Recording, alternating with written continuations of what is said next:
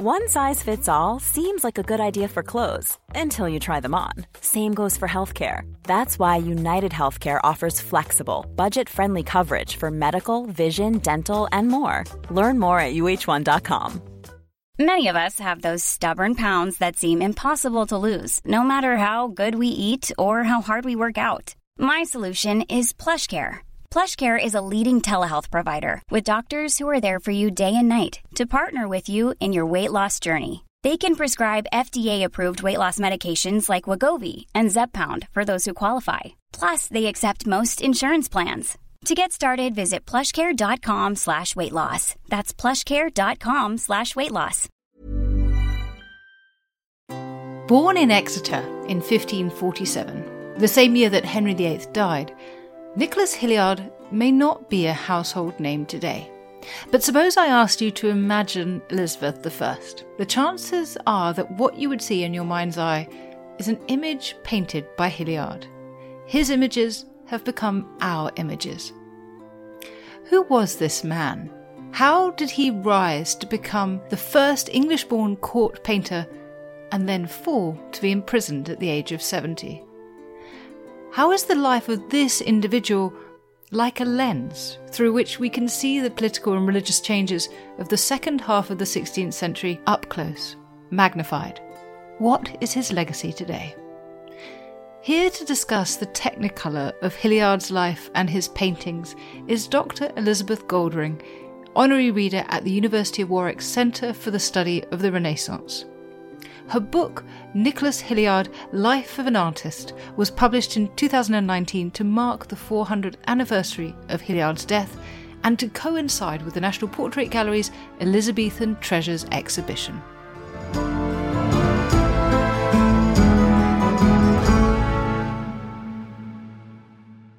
Dr. Goldring, I'm really, really pleased that you've joined me to talk about Hilliard, because there are so many questions to ask about him, and your work on him is so groundbreaking, such detective work that you've done that we'll talk about in due course, that it's a real honour that you've come to join us. Thank you so much. It's a pleasure to be here, and it's interesting that you mentioned the detective work angle, because for me, that's what is always most fun about history, is that sense of trying to solve a mystery and trying to piece clues together. And it really felt like that with the Hilliard books. So it's interesting that that came through, and that makes me very happy to hear that.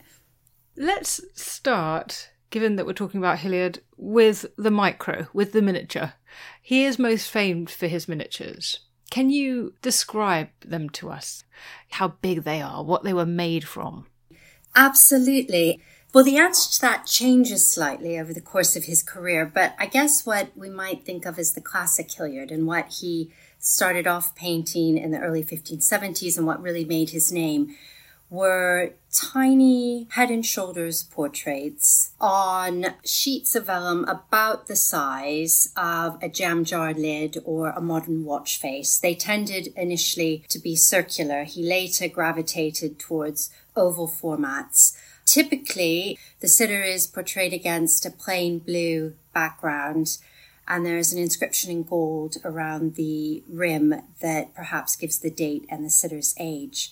As time passed, Hilliard introduced all sorts of innovations. He gravitated from round to oval. He tended to experiment with different colors of background, eventually branched out into something called cabinet miniatures, more the size of a Penguin paperback or an iPhone, and often rectangular in shape and with all sorts of background props and features of the sort you might expect in a large-scale oil painting.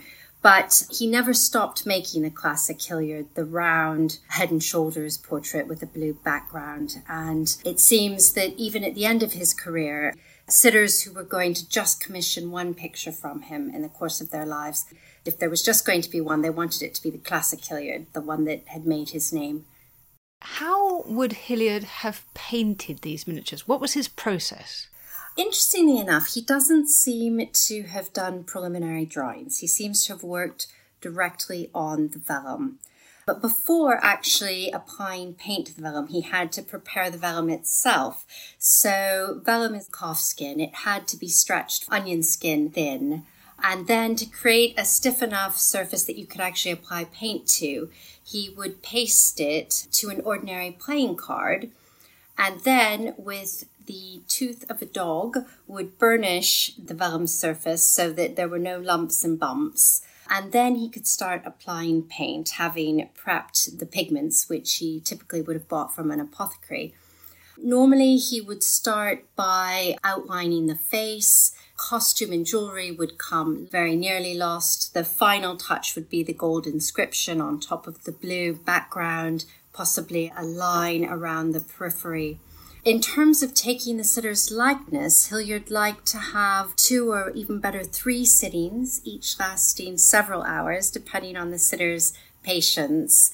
The sitter was allowed to read a book or to chat or to listen to music, to pass the time. You needed to be quite close, just a few feet away. And one gets the sense from his treatise on miniature painting, in which he gives away some of his trade secrets, that particularly with female sitters, he thought flirtation was an important part of the portraitist's art, that he was more likely to elicit a pretty smile and perhaps a blush to the cheek if he had managed to draw out the female sitter with a few flattering comments. And I think certainly Hilliard's portraits of female sitters are notable for probably erring on the flattering side of things. Were there any qualities that a painter needed to do this work? I mean, obviously, apart from a steady hand, I'm aware that he set some rules for himself. Absolutely. Again, in his treatise on miniature painting, he talks at length about the characteristics and attributes that are necessary.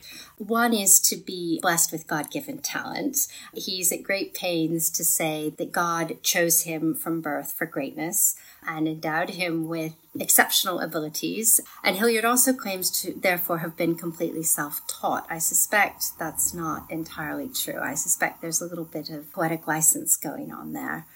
He insists that silk should be worn because you don't want to wear woolens which might have fibers that would fall on your wet paint surface. The first and chiefest precept which I give is cleanliness, and therefore fittest for gentlemen, that the practiser of limning be precisely pure and cleanly in all his doings, as in grinding his colours in place where there is neither dust nor smoke, the water well chosen or distilled most pure, as the water distilled from the water of some clear spring. Let your apparel be silk, such as sheddeth least dust or hairs. Beware you touch not your work with your fingers or any hard thing, but brush it with a clean pencil or with a white feather. Neither breathe on it, especially in cold weather. Take heed of the dandruff of the head shedding from the hair, and of speaking over your work. For the least sparkling of spittle will never be helped if it light in the face.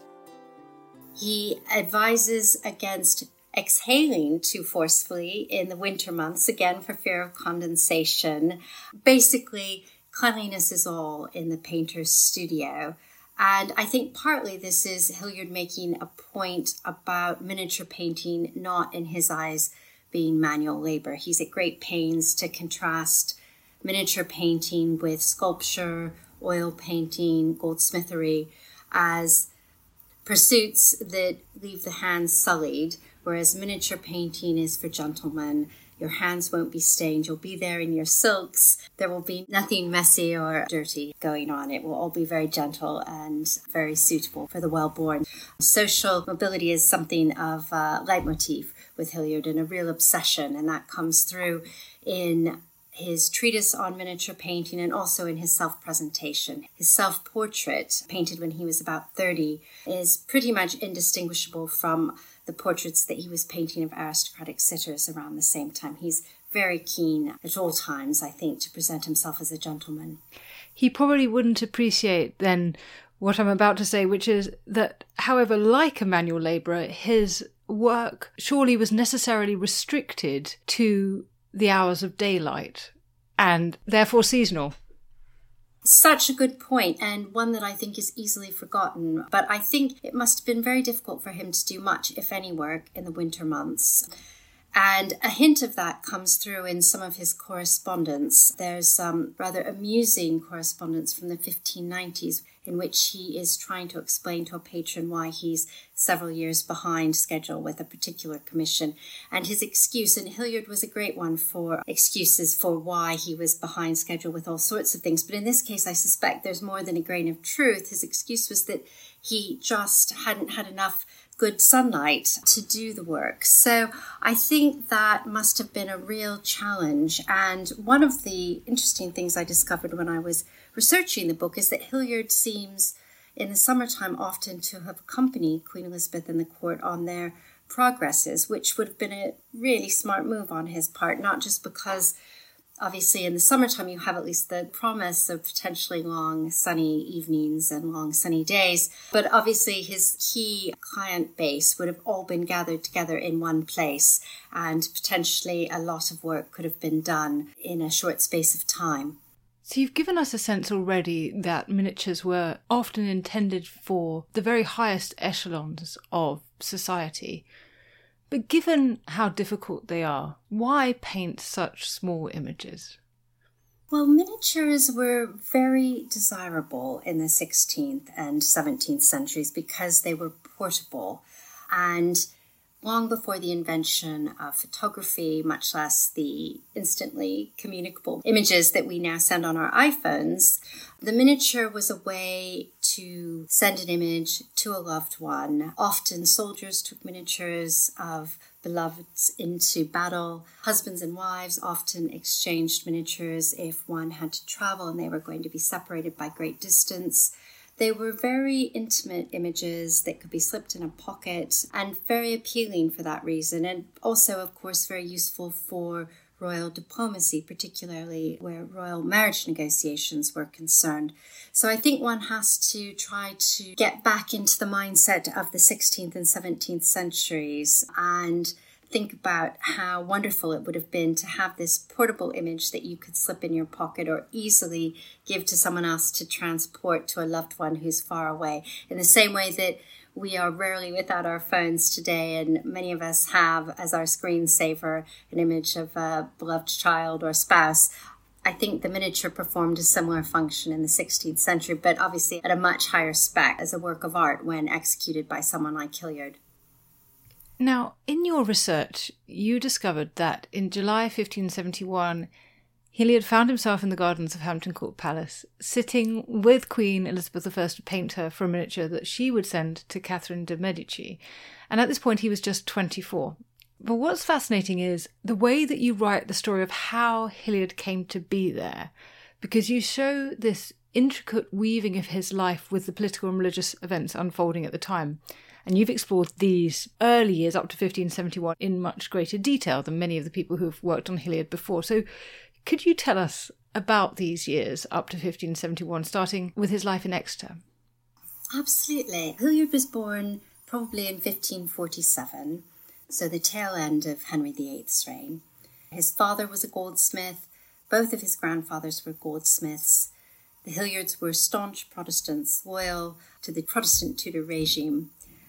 I'm sure that the expectation from the moment Hilliard was born was that he would follow in the footsteps of his father and grandfathers and also become a goldsmith. I suspect the expectation was that he would spend his entire life in Exeter, perhaps end up working alongside his father in his father's goldsmith's workshop. Events took a slightly different turn.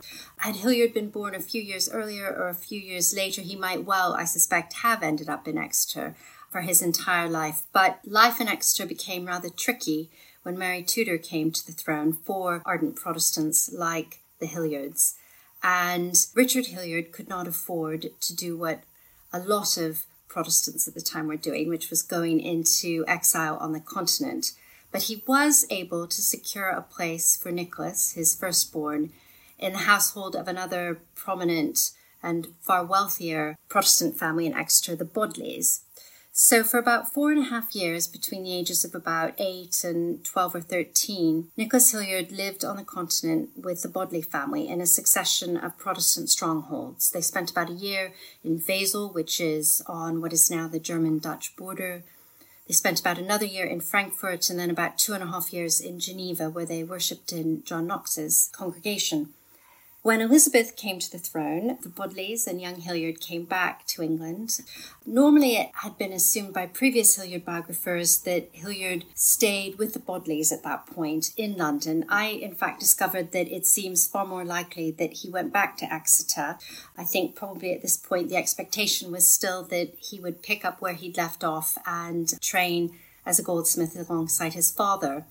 Economic circumstances in Exeter, however, took a bit of a downturn for goldsmiths and other craftsmen, and Richard Hilliard in the early 1560s seems to have decided that possibly the future was not looking so bright for his 4 sons, all of whom I think he perhaps had hoped would become goldsmiths, but was increasingly realising would not perhaps be able to find work in Exeter.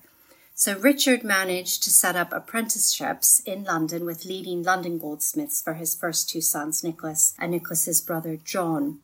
So in the early 1560s, Nicholas goes off to London at the age of about 15 and is apprenticed to a man named Robert Brandon, who was one of the Queen's goldsmiths. So really, he couldn't have had a better apprenticeship. He spent the next 7 years living in Brandon's household, shadowing Brandon.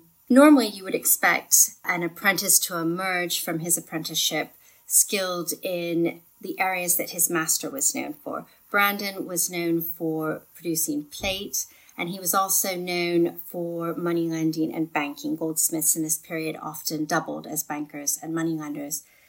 Hilliard emerged from his apprenticeship knowing how to make jewellery, not plate, knowing how to paint miniatures, which was nothing that Brandon knew about, and being absolutely hopeless with money. He seems not to have learned anything at all about financial management from Brandon. So precisely what Hilliard was doing during his apprenticeship, we don't know. And how he managed to fit in learning how to paint miniatures and from whom is also unclear. But he certainly emerged from his apprenticeship with Brandon with excellent connections at court. Brandon had long been banker and moneylender to the Queen's favourite, Robert Dudley, Earl of Leicester. And Dudley went on to be one of Hilliard's first patrons. We know that Dudley was commissioning jewellery from Hilliard pretty much straight away after Hilliard had finished his apprenticeship and set up his own goldsmith shop. And Dudley also then started commissioning miniatures from Hilliard, which is how Hilliard came to find himself in a garden at Hampton Court in the summer of 1571. Dudley had sent a miniature of himself by Hilliard to Catherine de' Medici, which Catherine loved. Dudley and Catherine were regularly exchanging pictures at this stage, and Catherine responded very enthusiastically to that miniature and asked for Dudley to send her one of the Queen, made by the same artist and in the same manner. So Dudley lost no time, and within a couple of weeks, Hilliard had been summoned to Hampton Court and was portraying the Queen outdoors. This makes me to remember the words also and reasoning of Her Majesty, when first I came in Her Highness's presence to draw, who after showing me how she noted great difference in shadowing in the works and the diversity of drawers of different nations, and that the Italians, who had the name to be cunningest and to draw best, shadowed not, chose her place to sit in for that purpose in the open alley of a goodly garden, where no tree was near, nor any shadow at all. I shouldn't have thought that portraying the Queen outdoors would have been Hilliard's choice, given Hilliard's mania for cleanliness and order. I can't imagine him being very relaxed about being outdoors. I mean, if a leaf would have blown onto the wet paint or if a bird had passed overhead, I can imagine him getting a bit excitable about it. But here he is at the age of 24 with a one-on-one audience with the Queen. Perhaps Dudley was there as well. If Hilliard's later recollections are to be trusted, they chatted about the painters and painting styles of various nations. So he's really suddenly living the Albertian dream of the artist as a gentleman deemed fit company for royalty and courtiers. And he really never looked back from that moment. He continued to enjoy the Queen's patronage until the end of her life, and then would almost seamlessly segue into a similar level of royal patronage with James I. So it really was the most extraordinary career. For 50 years from that moment in the garden at Hampton Court, Hilliard was consistently in demand with patrons at the highest levels. When you said Albertian, was that a reference to Dürer? Well, indirectly.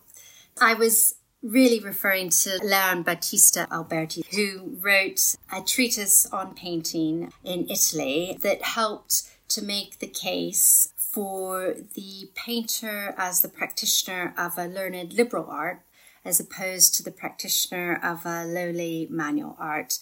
And Dürer would fall under Alberti's spell after a trip to Italy and would himself write treatises in German, making a similar point. And eventually Hilliard will do the same thing in English. So there is this lovely line of descent. And Hilliard is very conscious of that line of descent because in his treatise on miniature painting, he loses no opportunity to drop Alberti's name or drop Dürer's name. The most excellent Albert Dürer was born in Germany, which breedeth or might breed more than 100 workmen for us one. This Albert being as exquisite and perfect a painter and master in the art of engraving on copper as ever was since the world began.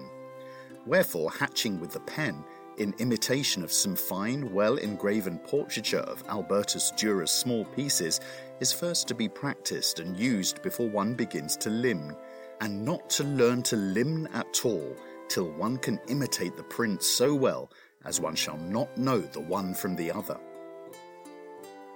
He clearly sees himself as very much in the same company and self-consciously trying to do for painters in England what Dürer had done for painters in Germany and Alberti had done for painters in Italy, which is to elevate their status and to make painting a topic deemed worthy of conversation by the well-born and the learned, and to make the painter someone deemed as fit company for the learned and the well-born. When Hilliard was born in England, there wasn't, by and large, a huge distinction between what we would think of as fine art painting and any other sort of painting. So most English people in the 16th century wouldn't necessarily have drawn a huge distinction between someone like Hilliard and the person you might hire to repaint your house. And that all changes over the course of Hilliard's lifetime, and largely thanks to Hilliard himself, his treatise and his own efforts through his own smart dressing and general efforts at self-presentation to emphasize at all times that he, as a painter, was also a gentleman.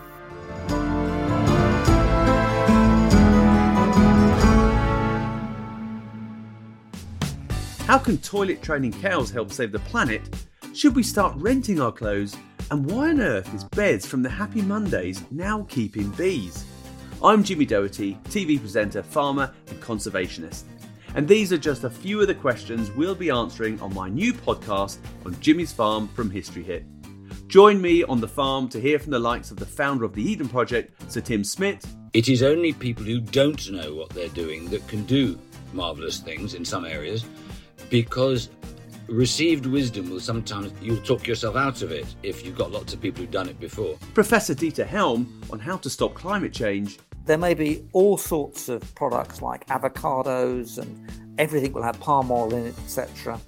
And these have not just long distances involved in it, but they're not actually producing what could be produced on the land and the frame that it's set. And my old friend, Jamie Oliver. I think I was stupid enough, naive enough, and unspoilt enough about the world that we live in. Listen to On Jimmy's Farm now, wherever you get your podcasts.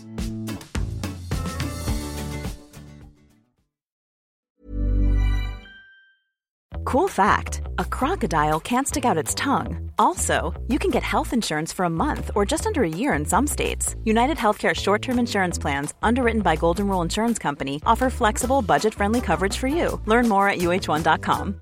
This is Paige, the co-host of Giggly Squad, and I want to tell you about a company that I've been loving, Olive & June. Olive & June gives you everything that you need for a salon-quality manicure in one box. And if you break it down, it really comes out to $2 a manicure, which is absolutely insane. It's also so easy to get salon-worthy nails at home with Olive & June. The difference between how your nails used to look when you did them yourself and now with the Mani system is a complete game changer. The best thing about Olive & June, too, is it's a quick dry. Dries in about 1 minute, lasts for 5 days, and full coverage in up to 1 to 2 coats. Visit oliveandjune.com/perfectmani20 for 20% off your first system. That's oliveandjune.com/perfectmani20 for 20% off your first system.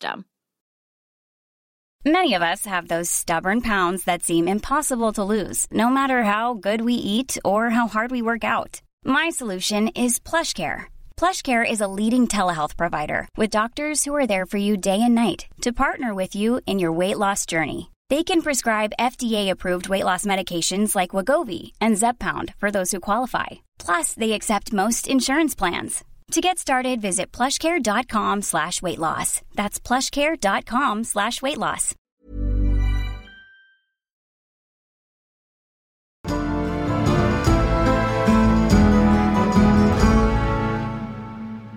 What I was wondering about was whether that time as an exile on the continent, and then in fact even his time in London when there would have been émigrés from France and the Low Countries, whether this had exposed him to people like Dürer and other artists and shaped him as an artist, if that was a formative period in your view. I think it absolutely was a formative period, particularly I think the time in Frankfurt, where I suspect Hilliard was exposed for the first time to Dürer's works and possibly also to some of Dürer's writings. Dürer was dead by the time that Hilliard visited Frankfurt, but there would have been local memories of Dürer, who had been a familiar feature at the Frankfurt Book Fair, sometimes appearing in person or sending his wife to sell copies of his prints and books. And a very famous altarpiece by Dürer, now known as the Heller altarpiece, was already by the 1550s something of a tourist attraction in Frankfurt. So it's entirely possible that Hilliard saw that. But certainly I think it would have been difficult for him to have spent a year living in Frankfurt in the early 1550s and not have at least heard mention of Dürer's name. And I suspect that a lot of the appeal of Dürer was not just his artistry, but also possibly his personal circumstances. Dürer was the son of a provincial goldsmith, obviously Hilliard was as well, and Dürer rose from these relatively modest beginnings to become a figure of international stature who revolutionized the status of painting and the painter in his homeland, and of course Hilliard will go on to do the same thing. And so we can't know for certain, but I think it's suggestive that possibly he heard a bit about Dürer at a young age and it planted the seed of an idea and fired some of his own ambitions. More generally, however, I'm sure that Hilliard would have seen works of art and been exposed to ideas in Basel, in Frankfurt and in Geneva that he wouldn't have seen in Exeter had he not gone into exile. And this must have fired the imagination of a young boy who clearly had artistic leanings and inclinations, and I suspect was very formative. Had he remained in Exeter for his entire childhood, I'm not sure that he ever would have got into miniature painting, for example. So here we have him painting his first miniature of Elizabeth that is intended for Catherine de' Medici. Could you tell us a bit more about the climate of, I guess we might call it, competitive portraiture that existed between the queens? Early in her reign, Elizabeth did not have a Hilliard at her disposal. In fact, didn't really have anyone very good in terms of painters at her disposal. And insofar as we can reconstruct events from surviving correspondence, Elizabeth seems to have been embarrassed at various times early in her reign when exchanging portraits with other courts, particularly other queens such as Catherine de' Medici and Mary Queen of Scots, who had more sophisticated painters at their disposal. And sometimes one detects in the letters that both Mary Queen of Scots and Catherine de' Medici wrote on receipt of portraits of Elizabeth slightly waspish comments on how workmanlike the images that she was sending were. So I think Elizabeth would have been absolutely delighted once she made Hilliard's acquaintance to realise that she finally had a world-class painter at her disposal. And Dudley and other leading courtiers in Elizabeth's inner circle would have been delighted as well. Dudley and William Cecil spent a great deal of the 1560s looking for a good portrait painter who could create an official image of the Queen. They were very concerned about the poor quality of images of Elizabeth in circulation and what that said about her and by extension England. Having a good portrait was very much about public relations, and so Hilliard was very much in the service of the state, and once Elizabeth had him in her service, she wasn't about to let him go. And there's this great demand, this clamour for portraits, for miniatures by Hilliard in the aftermath of the 1571 portrait. Tell us about this fashion for his art. Absolutely. Well, once he has the Queen's stamp of approval, of course, everyone else at court then wants to be portrayed by him. And there's also a trickle down to what I suppose we might think of as the aspiring middle classes. We know that Hilliard charged about £5 for a miniature. So anyone who could afford that could go into his workshop on Gutter Lane, just off Cheapside, and could order a miniature. I mean, £5, it must be said, was a lot of money, more than most people earned in a year. I found in the course of my research that an architect in, I think it was Chester, would have earned about £3 in a year. So you had to be very well off to purchase a miniature from Hilliard. And that £5 would only buy you the image on vellum. If you wanted to encase it in an elaborate bejeweled setting, which a lot of people did do, obviously that was a separate expense and would have involved getting a jeweler involved. So you did have to have deep pockets, but you didn't necessarily need to be of royal or noble birth to sit to Hilliard. And there was a demand for people to have themselves painted, but we also see this demand to possess a miniature of the Queen. Is it that explains what we've come to think of as, the Mask of Youth or the Mask of Queenship? Yes, absolutely. Hilliard, in the 1570s, when he portrayed the Queen, made a number of bespoke one-off images of her. By the 1580s, perhaps because the Queen was finding that quite time-consuming and the demand for images of her was growing, she and Hilliard together devised something which, for convenience, I dubbed the Mask of Queenship in my book. And so basically, once Hilliard and the Queen had agreed on the facial template, the Queen didn't need to involve herself further, and as and when she needed to send a miniature to a foreign ruler or wanted to reward one of her own courtiers with the gift of her own image, Hilliard or members of his workshop could just work up another version.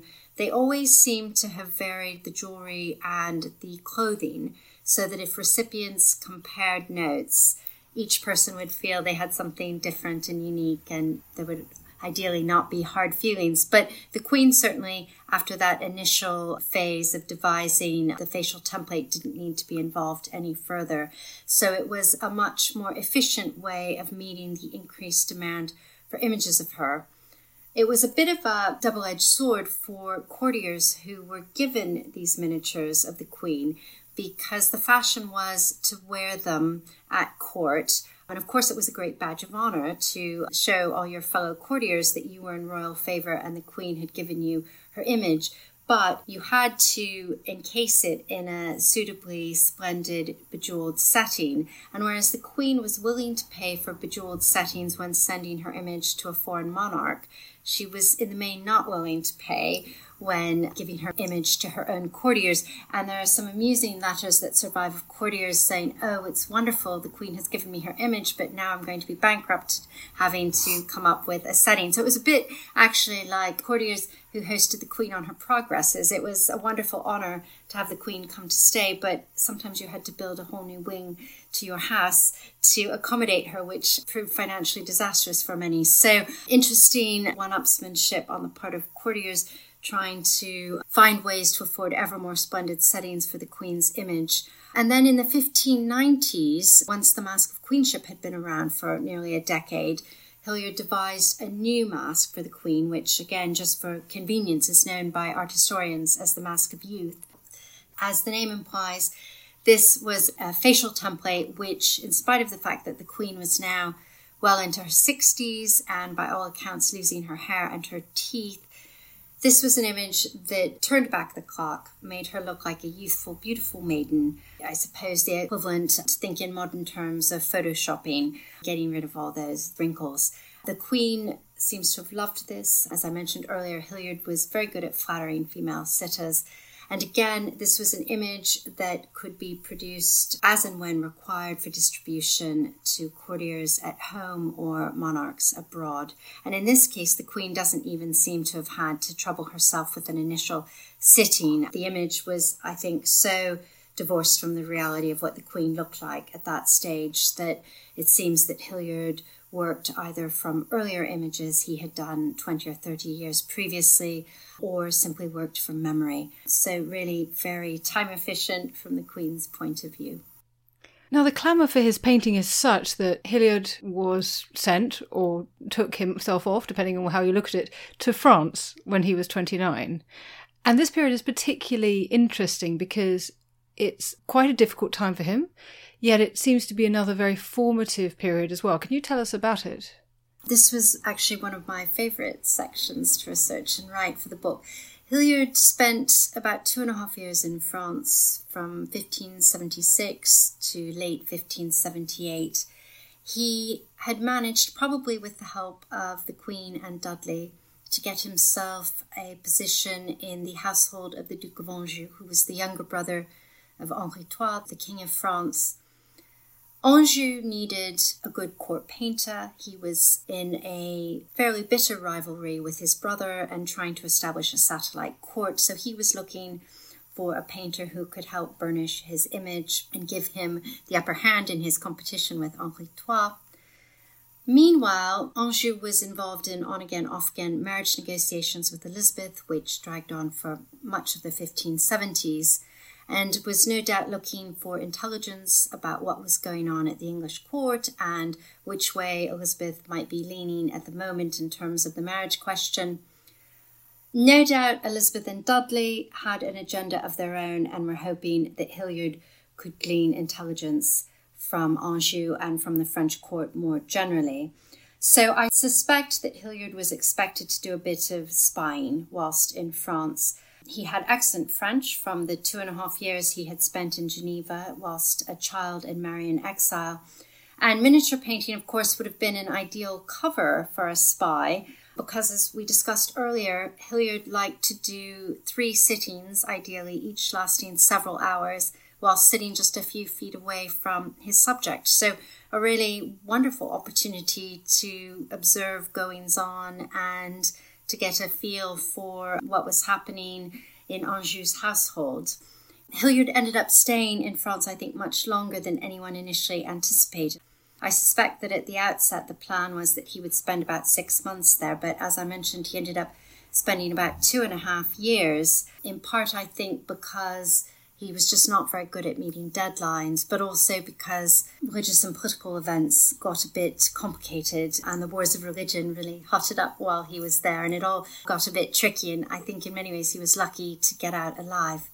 And it's at this time that he paints his portrait as a gentleman, isn't it? Even though he's actually fleeing financial trouble. Indeed.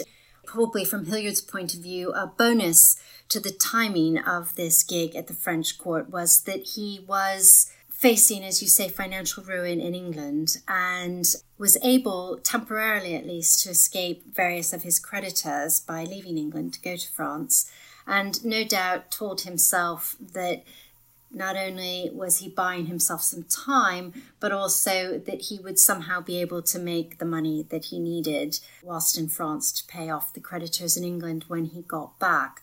Needless to say, it didn't quite work out that way, in spite of the fact that Hilliard seems to have earned a tremendous lot of money whilst in France. He just always seems to have spent whatever he earned within about 5 minutes of earning it. But nonetheless, as you point out, he paints this extraordinary self-portrait midway through his time in France, in which he very much presents himself as a gentleman. It's comparable, almost the mirror image really, to a miniature of Robert Dudley, Earl of Leicester, that Hilliard painted right before his departure for France. And so there is, I think, this extraordinary self-fashioning going on, and it may not be accidental that this portrait is painted whilst Hilliard is in France. France was a bit ahead of England in terms of adopting the Albertian idea of the painter as the practitioner of a liberal art.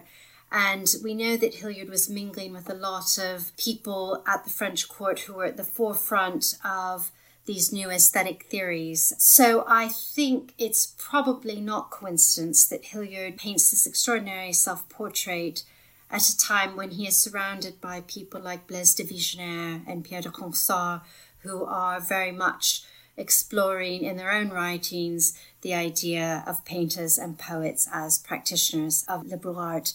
And so I think Hilliard ends up coming back to England, unfortunately not with enough money to stay ahead of his creditors, but with these very exalted ideas of his own calling and his own mission and his own social status. Fortunately, his father-in-law was able to bail him out on the financial front when he got back to England. His father-in-law, incidentally, was Robert Brandon, to whom he had been apprenticed many years earlier. It was not uncommon in this period for a gifted apprentice to marry one of the daughters of his master, and that's exactly what Hilliard did. Why was someone who charged so much in so much debt in the first place? It is one of the great mysteries how Hilliard never seems to have had any money, but clearly I think he developed expensive tastes. I think once he had a peek behind palace doors, he wanted to live as the other half lived, and I think very much lived large.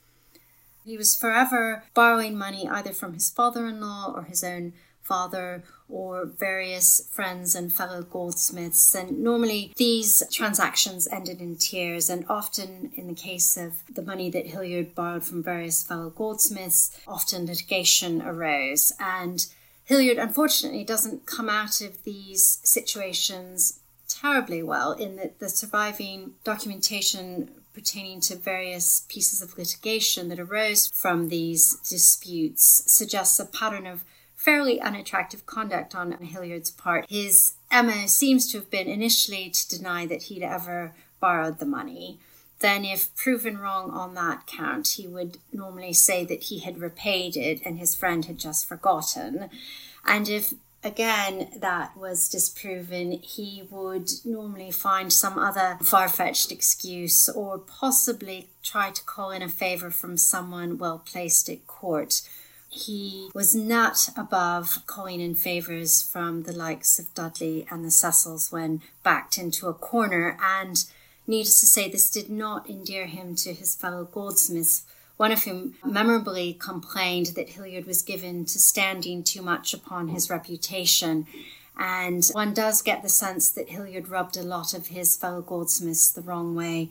One gets the sense that he not only was not terribly honourable in his financial dealings, but also one just gets the sense that he was possibly forever bragging about his connections at court, forever putting on airs. One doesn't get the sense that Hilliard would have been terribly down to earth at the pub with his fellow goldsmiths, that he would always have been keen to remind them that he'd just seen the Queen last week and that he was seeing Dudley tomorrow, or what have you. He doesn't seem to have been terribly popular at Goldsmiths Hall. That's so interesting, that he was an emotional, financial mess, but that the miniatures were his compensation. They were the place where he could control everything, and it was perfect. Absolutely. Hilliard's Art of Limning, his treatise on miniature painting, has various autobiographical passages, some of which suggest that Hilliard really struggled with what we, I suppose, would call depression.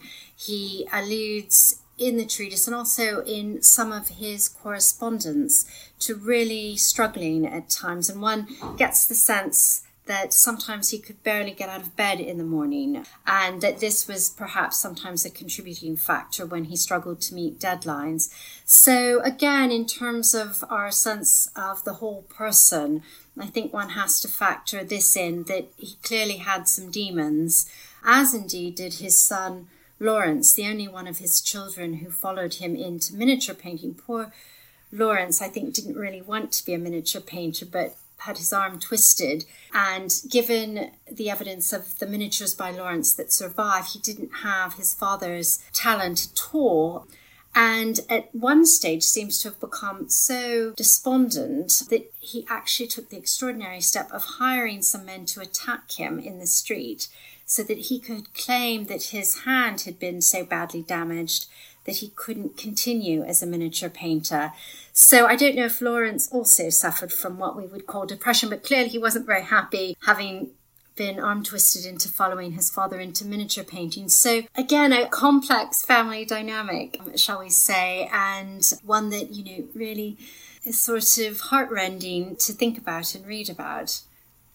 We've concentrated on the first part of his life, but ultimately Hilliard's life shows us the power of both one's context and one's choices, doesn't it? Can you tell us what became of him in his closing years and that interplay of context and choice? Well, Hilliard's final years are actually rather sad, in spite of the fact that he enjoyed the patronage of James I when James came to the English throne after Elizabeth's death. So Hilliard continued seamlessly from Queen's Limner to King's Limner, and actually was much better paid under James than he had been under Elizabeth. And so in theory, should have perhaps finally been on a secure financial footing. In fact, it all really unraveled in the final years of Hilliard's life. He ended up losing the lease on his house and workshop on Gutter Lane, ended up spending a spell in debtor's prison in the final year or so of his life.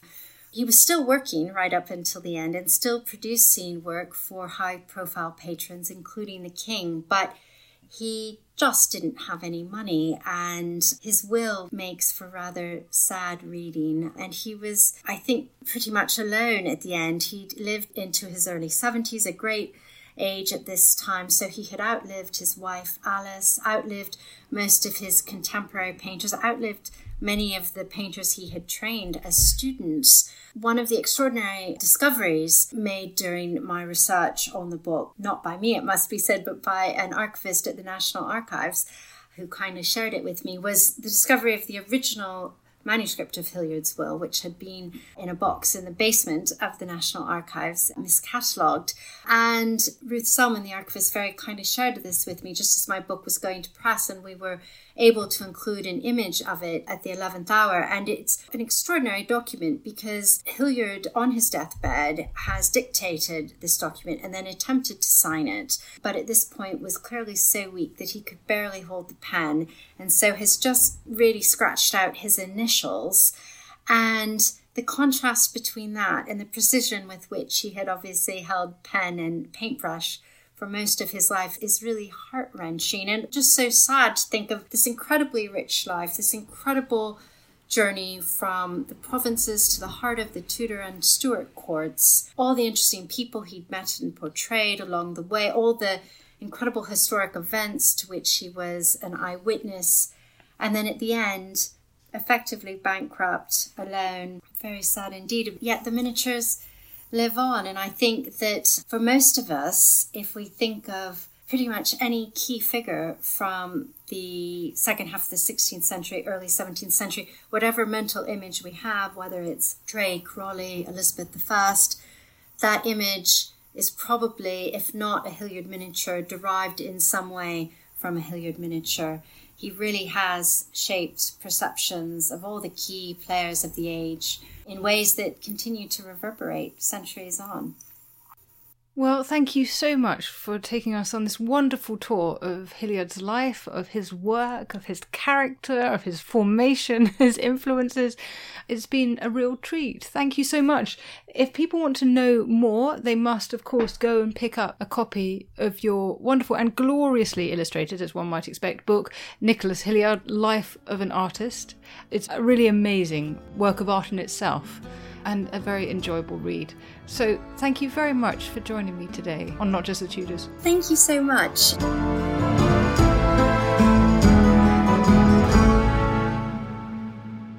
Thank you so much for listening to Not Just the Tudors from History Hit. Take a moment, if you would, to rate the podcast wherever you listen to it, including on Spotify. It really helps new listeners find the show, and we want to spread the Tudor and not just the Tudor love. History is full of extraordinary people, the Tudors being just a handful. In my latest film on History Hit, we meet Bess of Hardwick and go inside the incredible house that she built, a house that defines the elegance and grandeur of the Elizabethan age, a house fit for a woman who climbed to the top of the Tudor social ladder. To find out more about the life of Bess and many more fascinating figures from the past, sign up via the link in the description with the code TUDORS for an exclusive discount.